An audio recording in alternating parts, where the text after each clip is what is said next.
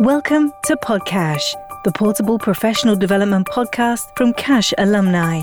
Cash Alumni is the fastest growing association of professionals in care, health, and education, and we're happy to have you here.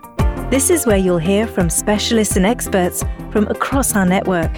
Here's what's coming up.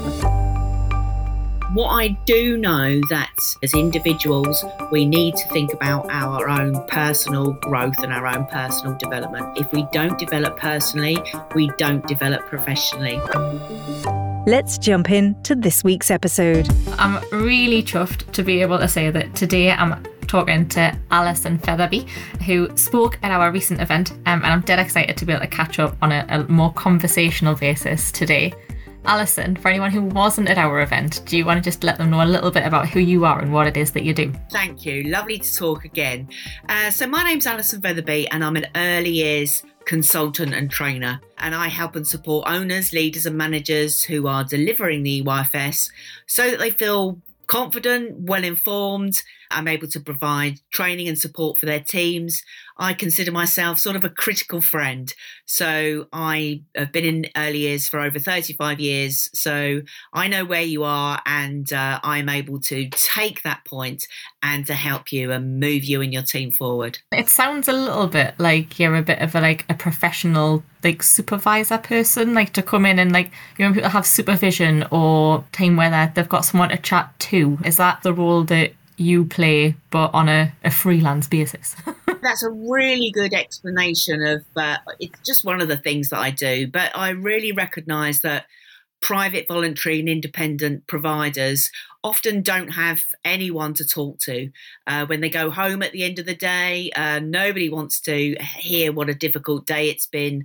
Sometimes the people that we live with are unable to solve all of our problems, but we all need a debrief at times, and we need a trusted source to go and chat that over with. Somebody that's been there, seen there, done it, maybe a bit further down the line, somebody that could mentor and coach so that they can help you to solve your problems and to think about ways of addressing those issues that come up naturally from day to day or term to term. We know that the role of the local authority has changed very much over certainly the last few years, and there often isn't a point of contact to reach out to. So yes, when you lead and manage, sometimes you do feel very alone. Some people have really strong senior teams and they're able to bash those things around and to solve their problems together. But very often people are really isolated and on their own and not sure where to turn to. So I consider myself a trusted source and somebody that's able to help and support and guide. I think that's a really good point, actually, because I think we've all felt that a little bit in ways that we might not have necessarily been able to empathise before. But during the pandemic and the whole shift to a lot of office workers working from home, I think we've all missed having that person sitting next to you in the same job role or in a similar role where you can turn to them and say, and have a little bit of a rant almost about the thing that's just happened, or the phone call you've just hung up on, or those really frustrating things that happen during your day. In settings, thinking about the way that earlier settings are set up, obviously the people who are leading, there isn't necessarily just someone for them to grab for, because they're all people who are maybe relying on you to set that positive, everything's fine tone and to carry them along. In terms of within settings, is that something settings generally do well within themselves in terms of that downwards mentoring? So in terms of, you're talking about you're going in and looking and supporting leadership teams, is that leadership team to, I suppose, understand the value of that mentoring and coaching within their own team and things like that? One of the things that we know where we all thrive is within a community. So if we are a manager or an owner or a leader and we're on our own, we tend to reach out to our immediate community. So it may be like-minded professionals like me, or it could be another owner or leader or manager down the road, or it could be that you're in a group of settings and then there's some community there, or it could be that you are part of a small or even a bigger chain. And so you do have that support from sort of like top upwards. But when you are on your own and you want to also create that type of community as well within your own setting, because we know that that's where people feel happy, safe and secure. But we also know that that means that we lead from the front door and lock from the office door. But that also means that we really need to think about how can we do that as professionally as possible, and how can we ensure that we make everybody feel that they can grow and develop just like children do. A really good place to start around that is obviously having that vision and those values that we all live by, both personally but certainly professionally, whereas that is captured and that's something that we refer to daily sometimes, and that makes sure that everybody feels respected, heard, that they're able to make mistakes, because we know, because we work with children, that placing ourselves in challenging situations and making mistakes are actually how we all learn. They're definitely how children learn, but they're how we learn and continue to learn as adults as well. And to do that in a safe environment that allows you to grow from those mistakes is really important. But it's a hard thing to replicate. And I think we're all trying to do that, because obviously we don't want huge mistakes, because they can very often result in really difficult situations where we have to reach out to other professionals to help and guide us, obviously. And of course, we absolutely don't want to make mistakes where that places children in danger. Really, really sadly, that does happen. And there are a number of cases that have happened more recently where very sadly children have really, really suffered and sadly died within a setting. And all of us need to obviously think about that and avoid that absolutely wherever is possible.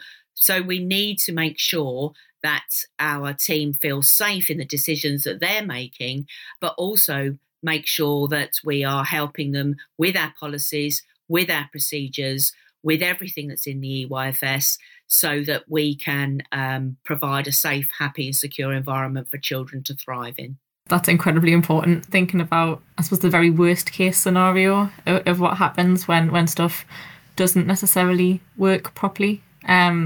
The stuff you were talking about around that building of a community, I suppose that all plays a part in preventing that stuff from happening, doesn't it? Because then everyone is on the same team and working towards the same things and with the same sort of watch on everything. There isn't that like, well, that's not my job, or there's not that loss of oversight or working between teams where there's the chance of things getting lost.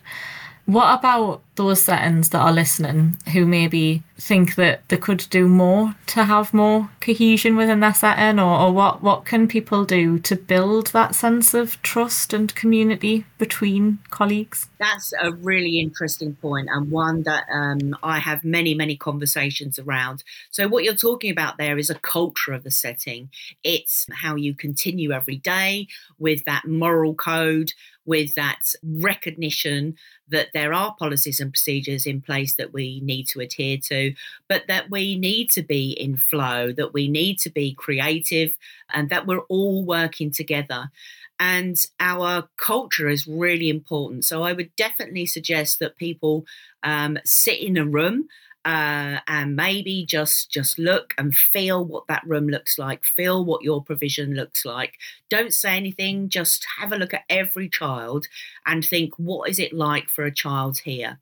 And if we do that, we need to do that where it's a situation where our team don't turn into a practitioner, that they're not always all of the time. Something that I bring into my training is, what sort of practitioner are you or educator are you when no one is watching? And that's a really important point to remember, because it makes us all think about those times in the day where actually we're either on our own, or we're just not got our finger on the pulse, or we're waiting for something to happen. And so that question, I definitely think roll out to your teams, but try and capture what your culture is. That sort of baseline, those things that regularly happen from first thing in the morning till last thing at night. And then look at that culture critically and think, where do I need to make some changes, and make small steps, not big steps, because we know that people don't really like that and it doesn't work very well. And what we're talking about is habits, changing habits. So think of one habit or two habits or three habits that you want to stop. Have a discussion about that and how can we do that, and make sure everybody commits to that. All of those habits and all of those things that you want to change, if you start with what's it like for a child in your setting, every decision and every habit that you're aiming to change is based on children, the needs of children in your room. And it is important to always be consistent, which is something that I advocate too.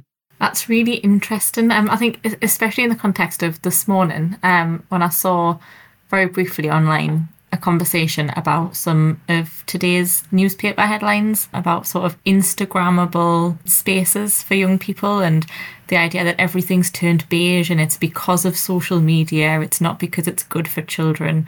But then also seeing some professionals like Dr. Minnie Junkbayer talking about actually how that's not true, and the reason that spaces have become more muted tones is actually because it's good for kids. And that's why it's ended up on Instagram, not the other way around. And I think that idea of being a good practitioner when nobody's watching is probably also true the other way around, and making sure that you retain your values as a practitioner even when the world's watching, because it would be really easy to be influenced by newspaper articles and by the sort of say-so of like, well, that's just because, and that sort of dismissal, as it would be to be swayed away from tried and tested pedagogy and that actual sort of research behind why early years practitioners make the decisions they do, because of that very public lens of scorn being poured on things that are actually really good for kids. Wow, there's so much in there. Definitely, social media has become part of our lives. It's become all of our lives. It has become really useful, where we can connect with people really quickly and get answers to things. We can see information really quickly. There's lots of free training out there and free blogs that we can read and that we can access. And all of these are coming into us at 100 million miles an hour. And sometimes it's hard to filter out all of those things. And we get really overwhelmed with the amount of information that comes to us. And sometimes we're not able to steer our way through that confidently. Now, I know that if we are knowledgeable and experienced and secure in our vision and values, and secure in the way that we teach, and secure in the things that we want to provide children, then we can really steer ourselves through. But it is really difficult because there is such a tremendous amount of information out there that actually can be quite confusing. So the example of a colourful, let's say, environment versus a beige environment, that is absolutely for you to decide, because nobody knows your children, your community, your team as well as you do. And absolutely, there's lots of research to tell us about a really busy and lively and over colourful environment. There's lots of research to say that children need a calm environment. Certain children do, because they might find it really difficult to react and to focus with a really particularly busy environment. But there's also information to say that children need stimulation, and children need to see creativity on our walls and in our displays, so that they are sparked and their imagination and curiosity is sparked in the resources and the activities and experiences and the environment that we do provide. So steer your way through. And I know that's not easy. Consider all the information. It is the perspectives that I truly believe that do give us confidence. And we do have to listen to lots of different perspectives to inform our own opinion. And some of those perspectives may change our opinion, which is also good too. So for me, there is no right and there is no wrong. It's our children that we need to listen to, and their environment will tell us if they feel happy, safe and secure, and that their outcomes will also tell us that actually we've provided the right environment for them at this particular time. So yes, and it could change according to your cohort of children. Next year, you could get a different cohort of children that need a different environment. So we've always got to be flexible. We've always got to be really creative. We've always got to think on our feet. But that's why I particularly enjoy our sector. So yes, lots of information coming, and just steer your way through. This is Podcash, brought to you by Cash Alumni. For job search and careers advice in care, health and education, why not try our state-of-the-art SkillsMiner AI tool? SkillsMiner is under the Careers tab of cashalumni.org.uk. That's cashalumni.org.uk. Speaking to our members and extrapolating out them as the sort of whole sector, I'm always really taken aback by how little early years practitioners think of themselves and their skills in terms of being professionals. When you think about how much early years professionals do and plan, and the sort of thought that goes into all of the interactions that they have and everything that surrounds what they do, that there is sometimes this I'm not important enough to make those decisions, and this deferral that happens. And I don't know whether that's like related to the messaging that early years professionals get, like through school, where there's this sort of like it's a lesser career path almost, or like I don't know what causes it. And I suppose you can now see early years professionals starting to share more of their own practice on things like social media, which I think is one of the really nice side effects almost of social media, that there is so much practice sharing and so much look what I've done over here, for people to be able to cherry pick the bits that they want to take from it. For sure, that is really nice to see other people's environments and other things that they've set up. But I would urge people to steer away from what other people, and what I've certainly called, is a Pinterest pedagogy, where we're looking at people's environments, and they're certainly one thing about, tough spot trays. And we're looking at how very clever people are when they set up a farm with Weetabix that stand on edge and look like fences, and a lovely pathway through, and cows strategically placed.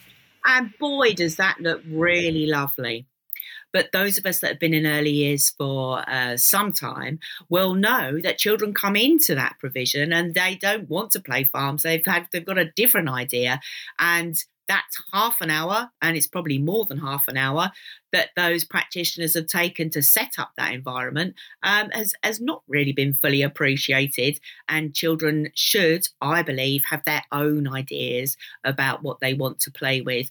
And it's up to us as educators, teachers, practitioners to see where children are at, see what they're interested in, and provide those teachable moments, those rich opportunities that we can absolutely do. So I do believe that children need to be creative, and they need to use their imagination and think about what they want to play with. I can remember being bored as a child and thinking, right, what shall I do today? And actually, it's a really exciting place to be, because it challenges you. It helps you to think about what you're going to do. It helps you to get into flow and to use all of that knowledge and experience and all of those actions that you've developed in a different way. So yes, let's get back some of that thinking. Let's get back that imagination, because we know that those children really are going to need that in the years to come. Yeah, that makes sense. That idea, I suppose, that in amongst all of that good practice, there will be some people who are out there doing it for the likes and sort of setting things up sort of for the wrong audience rather than for the kids, but for the Instagram audience or for whoever else is there. But you are equally also always going to get those kids who come in and pick up a car and use it as a phone, or any of those sorts of things that happen where like they will always use their imaginations to do whatever they're going to do with that environment. I think one of the things that you just said that was really important or interesting is the bit about that being half an hour that practitioner has taken to set that environment up, it's not going to be appreciated. And that it's that linking of those things back to time management. So where it might be perfectly possible to go on to the internet and find an activity to do that's going to look good and it would technically tick loads of boxes and it would be great.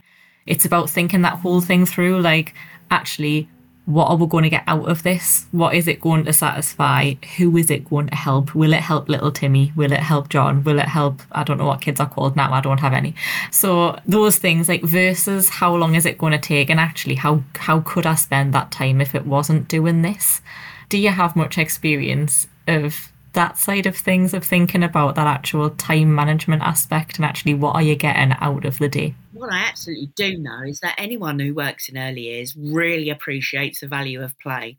And we all play as adults still, hopefully too, and we all understand what that fun feels like, what that real intense flow feels like when we ourselves are playing. But what we do when we're working in the sector, we really want to be a play partner. We want to play alongside and with children, and bearing in mind that balance between obviously interacting or interfering that comes with knowledge and experience. But creating something together with a child is so valuable. We get lots of rich information and lots of open-ended discussions and begin to really think together about what we can work on, what we can provide, how we're going to solve the problems. And if we model being a play partner with children, what we do know is that they will model being a play partner with other children, maybe of different ages, of different stages. And that, of course, is hugely beneficial to creating citizenship and helping children to work together, because we absolutely know that that's going to be a skill that they really will need moving forward as well. As for time management, I think sometimes we are amazed at how long things take us. So monitoring that is a key part of helping us to move forward. I certainly would advocate people keeping a close check on their time and then having a look at that information and looking at those numbers and thinking, okay, where is my time mostly spent? Now, if you look at that, where that time is mostly spent, and you think, okay, so what value did that provide? And it provided very little value. We all have a certain amount of time in the day, and you have to think to yourself, okay, all of that time was spent doing that, and there was no huge outcome or no value to the children that I'm providing care and education for, or no value to my team. Some of the things that we have a little amount of time for can be hugely valuable. So like a teachable moment can take seconds, where you talk to a child and say, I wonder what you're going to do with this, and use that rich, sustained shared thinking that we have. That can take seconds, but the value of that is absolutely huge and enormous. So why not think about your time, think about how you're using it, monitor it over a week, or even monitor it over a couple of weeks, and try and identify where your time is most spent, and then really look at the value of that. And then honestly, our mindsets do shift. And we know that recently because we've had a big shift in the amount of time that we spend on paperwork. I saw about the stuff about the paperwork shifting, and I was absorbed in loads of interest and online conversations between practitioners about them. What was really interesting about what you just said was talking about adults and thinking about that sort of being like partners in play. What about adults who struggle with the concept of play for themselves? I know loads of adults who gave up on playing, and loads of adults, I suppose, like myself, who didn't really know how to play as kids and sort of figured it out as we got older, and learning that there's loads of different things that can be play. Like I love a tinker on with something, or a making of something with macrame or something like that, where there's still an objective, but I get to play to get there and do that weird, like non-work problem solving. What can adults do to figure out that value of play for themselves so that they can then embed that? Because you can't really be a partner in play unless you know how to do it. If that was me, I would be thinking, okay, where do I feel happiest, safest and securest? Where am I in flow? where do I or is all my well-being box ticked? What am I doing either personally or professionally where I feel in flow? And when you're in flow, you can't hear anything that's going on. You're completely absorbed in what you're doing. Time flies out of the window. So, for example, I'm in flow at the weekend where I'm in my kitchen and I'm cooking and I'm opening all the cupboards and I'm mixing things and I'm looking at a recipe. I'm probably listening to something as well. That's my happy place. And I love doing that.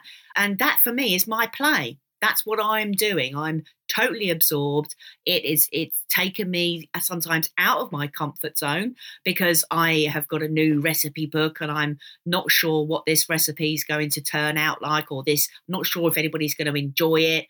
And sometimes I need to think, oh, I haven't got that particular product. Now I need to go to the shop. And sometimes it's frustrating and sometimes it doesn't work out. But I've learned and I've been in flow and I've enjoyed that experience. And it meets all of my needs. And I know that every practitioner and every educator has been through a totally different journey into coming into the sector. But I do think it's one of the first conversations that we need to have and explore what play really truly is. Because yes, we do have to be a play partner. I do think there's a lot of value in being a play partner, but it's about being absorbed. It's about finding things out. It's about making connections. It's about all of those characteristics of effective learning that we know are so vital and so important. So talk to your maybe new team members if you don't know them yet, and ask them what they played with as a child. It's a really big indicator of people's journey and where they feel they're happiest. Ask them their interests. What do they do now in their spare time? I think they're really valuable questions because it helps us to get to know our practitioners. And we know, because we know the value of knowing children, we know that that's hugely important as well. So yes, ask people what they played with as a child. It's a really big indicator of their knowledge and experience. So, for example, sometimes I often get an answer, oh, I just played with Bratz dolls, or I just played with My Little Pony. But that's where people felt their happiest. That's where they were exploring. But it's also an indicator of what was going on at the time. And I'm sure you could guess sort of how old roughly those people were. Sometimes I hear people that, oh, we were always out. We were never inside. We were always climbing trees. Or I loved playing in a group with children and we'd do hide and seek around our clothes and things like that. And that's a big indicator of their experience. For sure, it's an indicator of how they were brought up as well and the sort of things that were around at the time. But play is hugely interesting. And I think people still haven't got to the bottom of why it's so interesting and why we need it. But I know that children really do learn that through their play. And it's up to us as adults is to acknowledge, respect, appreciate that, and to help children to push themselves, to know that they can do more and to find out more and to pin that knowledge onto what children are interested in. And then we know that our job is done for that day. And then we think about the exciting things that can happen the next day. That's great. I like the idea that children learn best through the things that already interest them. And I know I learned loads of maths when I was at school through dinosaurs, and like thinking about like how many bones a dinosaur had in its spine and all of those sorts of things. Also, listening to you talk so passionately about cooking and spending your weekends in the kitchen made us think about all the ways that you could bring that into a setting in terms of like tying it in with STEM and tying it in with all of these other, I suppose, big ticket educational items that you don't think about, but through the thing that you're interested in. Do you think that practitioners bringing their own hobbies into a setting is usually a good thing. It certainly is, because that's where our knowledge is, and that's where our experience is, and that's where our confidence is as well. I think what we need to do is break down our own interests and our own experiences and think about those prerequisites, those things that that need to be in place so that we can count the number of eggs that are going into a cake, so that we can measure out 100 millilitres, so that we know the difference between, well, I don't sometimes, the difference between grams and pounds. Sometimes I do have to Google that. So yes, all of those interests that we have, children are going to know that we are interesting people too, and that we have different experiences and different values and different cultures, and the huge capacity that we have as a people to bring those experiences into the setting. So yes, they're hugely valuable, and they could be seen as maybe some adult-led things, but they are that is part of our rich curriculum that we are able to provide in the early years foundation stage, is that real balance between adult-led and child-led. We should never be stuck for something to put on the planning, never be stuck for an interest, and never be stuck in thinking about those things and thinking, how do they link to the 7 areas of learning? Because when we look at every single thing, we can attach all of those 7 areas to any interest, any obsession, any particular focus, any time of year that we want. That makes loads of sense. I know I can definitely turn any conversation that I have around to chickens, because that's my obsession. Is I've got chickens in the garden, and I work with chickens through a charity and some of the stuff I do outside of work. And anything that anybody says, I can always turn it around to tell them some sort of fascinating fact that's linked to chickens about what they've just said. So that idea that you can tie interests into anything the other way around is definitely also something that I can see where all those links would be. Is there anything that you haven't had the chance to say yet that you would like to say to an audience of early years practitioners that are listening, or possibly our health and social care audience, or the people working in sort of those ancillary settings around us that might be interested in things they can learn from early years? For me, I think one of the most important things that we need to get really right is mentoring and coaching our team through regular opportunities for supervision and regular touching bases, touch points that allow us to reflect on our practice, but also allow us to grow and to learn more so that we can be more and do more for children too. So those regular touch points are really important. We need supervision that is going to obviously talk about individual children and making sure that we're meeting those needs. But supervision is also there to address any issues as they arise. So our leaders and managers need to feel confident that that's the time where we maybe address some issues and have a reflective and professional discussion, bringing it always back to what does this mean for children? Because, for example, if people aren't consistent or they are really involved in something different, so they need to really think about their own practice and growing and developing themselves too. So one of the most important things to discuss in supervision is having a goal. Where are all of your individual practitioners or educators? Where are they going? We all need a goal. We all need to think about that. Where are we going in? Where do we want to be next year? Where do we want to be in 3 years? Because if you want to be a room leader, or if you want to be a manager, or if you want to have your own setting, or if you want to not be in the sector at all, everything that you do every day is guided by that goal. And we need to do that for children as well. Children love to have goals and things to work towards, but we're all working towards something, a vision of our own, what we want to be like, who we want to be like. So have those rich discussions in supervision. Make sure your team have clear personal or professional goals that they're working towards. And then every mentoring and coaching and support and signposting that you're able to give them makes them feel that they've been heard and listened to, and gives everybody a reason for jumping out of bed in the morning and arriving at their earliest provision, full of vim and vigour, and ready to start the day. It's important. You mentioned like sort of the different things that people want to do and having goals across different things. What I'd add to that is that people don't have to have necessarily goals that are about that one progression. It might be goals that they want to get really good at understanding neurodiversity, or maybe they want to get really good at understanding the role of nutrition and physical activity in a setting, or any of those things.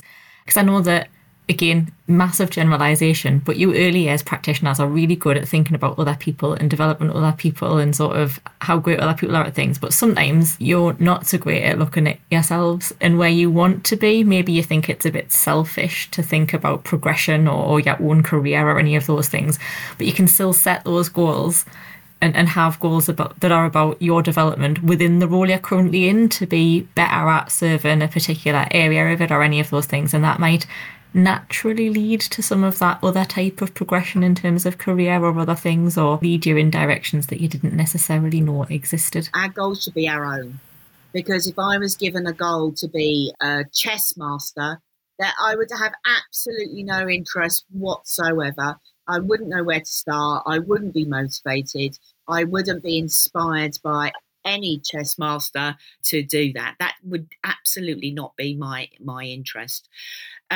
What I do know that we really need as individuals, we need to think about our own personal growth and our own personal development, because I know that if we don't develop personally, we don't develop professionally. I would encourage everybody to be on a personal journey, and sometimes that can be difficult, sometimes that can be easy, sometimes it can be overwhelming. But looking at ourselves as individuals is really important, because that does help us to grow professionally too. So yes, those interests need to be written by that individual person, and we can help them and guide them to help them to realise their goals. Thank you very much for talking to us today and for chatting us through all of the, I suppose, different pieces of insight that we can thread together through that very short conversation about some of the different things that you do when you're working with settings. I know that we will hear more from you, because you are going to be involved with Cash Alumni as we go forward and writing some more things for our audience, which we're very, very excited about. And if people have enjoyed this conversation, obviously they can also find the rewatch of the event about navigating rising costs that you spoke at for us on the Cash Alumni website. Do you want to tell people where they can find you in terms of your social media and your website in case they want to find out more? I do have a website. It's alisonfeatherbe.co.uk. I love being on social media, so I'm most prevalent, I think, on Twitter, which is at Ali Featherbe. I have a Facebook page, Alison Featherbe Learning and Development.